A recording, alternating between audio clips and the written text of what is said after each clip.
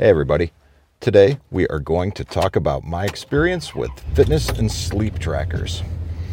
Good morning, this is episode number 118 of the All Around Growth Podcast. This show gives you insight and tools to build the life and homestead of your dreams. My name is Rob Kaiser, and I am your host. And tight squeeze here in the driveway this morning. Dad parked a little closer to me than normal, so I can't quite turn the corner like I normally do. Anyways, today's Tuesday, March 16th, 2021, and we're going to talk about fitness and sleep trackers. And I'm sorry I missed you guys yesterday. I had a seizure, and I decided not to record. I just took time to rest. And during this episode, you may notice that I'm talking a little funny. I bit my tongue. It's not too bad, but at times it will be noticeable. So, no matter. Let's keep the show moving. So, quality sleep is important to me. It has a real impact on my life, and sometimes it may even factor into, well, not sometimes, but if I consistently don't get quality sleep, that will lower my seizure threshold. And just due to the fact that I had another seizure, well, that's got me thinking about, paying closer attention to my sleep. I like to think that because I maintain a relatively consistent bedtime and wake time, that I am getting the sleep that I need, but the reality is, and I used to use various fitness and sleep trackers, and I'll share my experiences with those once we hit the road, but I haven't been using anything for several years now, and I've had more seizures lately than normal, so I guess needless to say, I'm a little curious about what the data might show. And who knows? Looks like we got another stimmy check coming from our friends over at the government, and I may put some of that money towards one of the things that we're going to talk about today. So, in years past,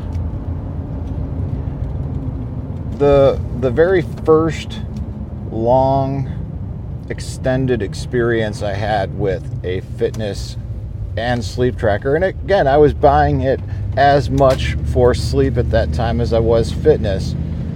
I used a Fitbit One, and I liked that because it wasn't necessarily a watch, right? You could wear it as a pendant. It had a little clip that you could clip to your shorts, and I liked the fact that I could count my steps and use the Fitbit platform without actually having a watch on. But it came with a nice wide Velcro strap or neoprene strap with a Velcro fitting that I could wrap around my wrist for the sleep metrics, which was super nice. Eventually, I think I ran that thing through the washing machine one too many times and I killed it. Although it was very durable and it withstood at a minimum 2 cycles through the washing machine. At some point or another, I eventually acquired an Apple Watch. All right. And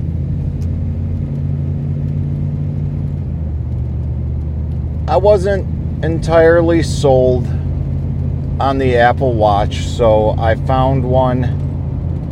I think I bought one refurbished or what have you, maybe even used, and I wore it for a few months, and it was too much. I felt too connected.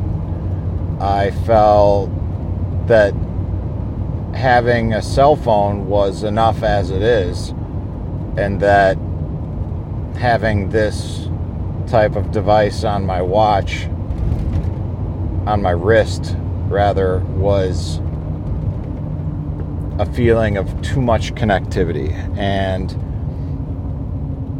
I sold it. Luckily, I got almost as much money out of it as I put into it, so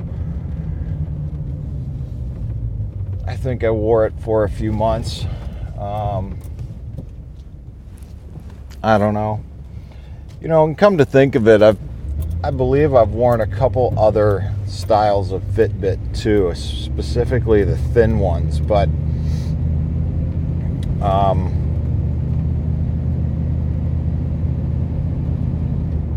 I really only remember the one and that longer term experience with it. So the Apple Watch was great, the technology was cool, but it wasn't for me.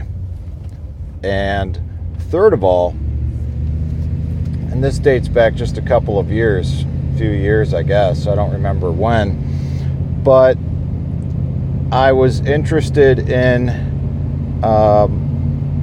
and have been interested in these things for quite some time, and I guess word got around that, I was looking for one, or maybe I posted something on Facebook about an inquiry if somebody had an older Fitbit that they were willing to sell or something like that. And that was most likely the case, since I was kind of in Dave Ramsey mode, and I'm always looking for a deal. My coworker, Lori, I guess they had recently upgraded their fitness watches, and they had an old, when I say they, I mean her and her husband. I'm not sure I believe this maybe was her husband's, but she gave me the old Fitbit Blaze, and I went at least a season wearing that thing, and that was nice. It had a big display like a smartwatch, but it didn't have all of the connectivity like a smartwatch, especially since it was one of the older model Fitbit Blaze watches as well. And it was very easy to simply turn it off and not have it connected to your phones. Yes, there was that option, but since the setup was more than I wanted to deal with, and it didn't default come connected to everything and look like everything, and the incentive wasn't there like it kind of seems to be with the Apple Watch and the cool factor. So I used that for a while, and she gave it to me because it was kind of old in the first place and they had upgraded, and after giving it some hard use for a year, 2 years, it died. It'll still hold a charge. It'll still charge and it'll still turn on, but it won't really hold a charge for any more than a few hours. So I am finding myself looking at watches again, sleep trackers again, and I had been cognizant and looking at them all this time, but because I was actively trying to pay off debt, I wasn't really in the right mindset to buy anything, and it's not a mindset of buying anything. I was trying to get out of debt. The last thing I needed to do was drop, $350 or whatever on a sweet new device. So I didn't, because, it's good to take care of yourself, but if you're carrying around a bunch of debt, the last thing you need to be doing is going and buying some stupid thing for a few $100s that you may or may not even use. Buy it used. Do what I did. Find a coworker who's willing to give you their old bullshit. But, man, we just don't need stuff. So I put this off for years. And, I'm in a better position now. So what are we buying? What are we looking at? Honestly, it wasn't anything until, like I said, I had an increased desire lately to be a little bit more mindful of my sleep and my rest. So I was listening to a podcast. I believe it was the Side Hustle Show with Nick Loper, or maybe he was doing an interview. I'm not sure what podcast it was, but there was Brendan Bouchard. I don't know. There was someone talking about just functioning and working as an optimal human, and I was like, all about it, Why wouldn't you be? If you're listening to this, you probably would be too. And this gentleman shared his experiences of the Oura Ring. And that, to me, just sounded like the coolest thing, the way that he described it and the metrics that it tracked, because it looks like it's primarily focused on sleep, with getting your resting heart rate variability, your respiratory rate. Wanted to pass this car safely before looking back at my notes. Daylight savings time, it's all dark out again. Your body temperature, light, deep, and REM sleep states, nighttime movement, your sleep timing, and your sleep quality. It's just a lot of things that this device tracks, and it's not a watch, it's not cumbersome, but it is literally a ring, like a titanium ring with very small sensors, very high tech, and I am very interested in this thing. And moreover, Andy here in the group from the audience mentioned the same thing probably within a couple of weeks or so after I had heard of this thing. And I think I even asked him if he heard this in that,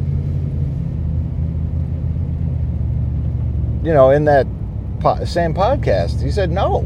So, what does it all mean? Well, it probably means nothing, and we find excuses like that when we want to buy stuff that we don't necessarily need, especially when we can't afford it to impress people we don't like. And that's how we end up in debt, and that's how the vicious cycle never stops. Stop it! Don't buy this thing if you can't afford it. And if you redirect that stimulus check when you get it, guys. I mean, if you got debt, take this fat stimmy check and pay off that debt. But don't do anything until you take 10% of that stimulus check and give it away. We got to give it away to keep it, my friends. And, I understand that it's an excuse and a great reason to, go buy a bunch of crap. But if you really want to change your life, start giving it away. That's kind of what it's all about. And it wasn't until I actually did that I began to understand it. So try it. And anyways, as far as this Oura ring is concerned, I guess when it gets to that point and I buy this thing, well, I'll let you know. It seems pretty cool, and with my glasses and all my stuff, or with my gloves and all my stuff, getting distracted. I gotta get off here. You know, might be a heck of a lot easier to have a small ring than be wearing a bulky watch with these tight-fitting rubberized gloves. You know what I mean? So, anyways, hopefully this show was of value to you guys. Bear with me while I'm backing up here. Yeah, hopefully the show was of value to you guys. If it was, go down to the bottom of the show notes, share it with a friend, give it a rating, review on your podcast player of choice or on Apple iTunes, Apple Music, whatever it is. Just get the word out there. And more so than getting the word out there, what would be awesome is the ones that are listening, check us out on the Telegram group, t.me/allaroundgrowth. It's a great way to interact with the listeners of the show, the ones who do so most frequently, and it's a great way to build community. Check it out. It's sort of like social media, but better. All right, everyone. And let us know what fitness trackers you're using. We'll see you later. Have a great day, guys. This is Rob Kaiser, and thank you.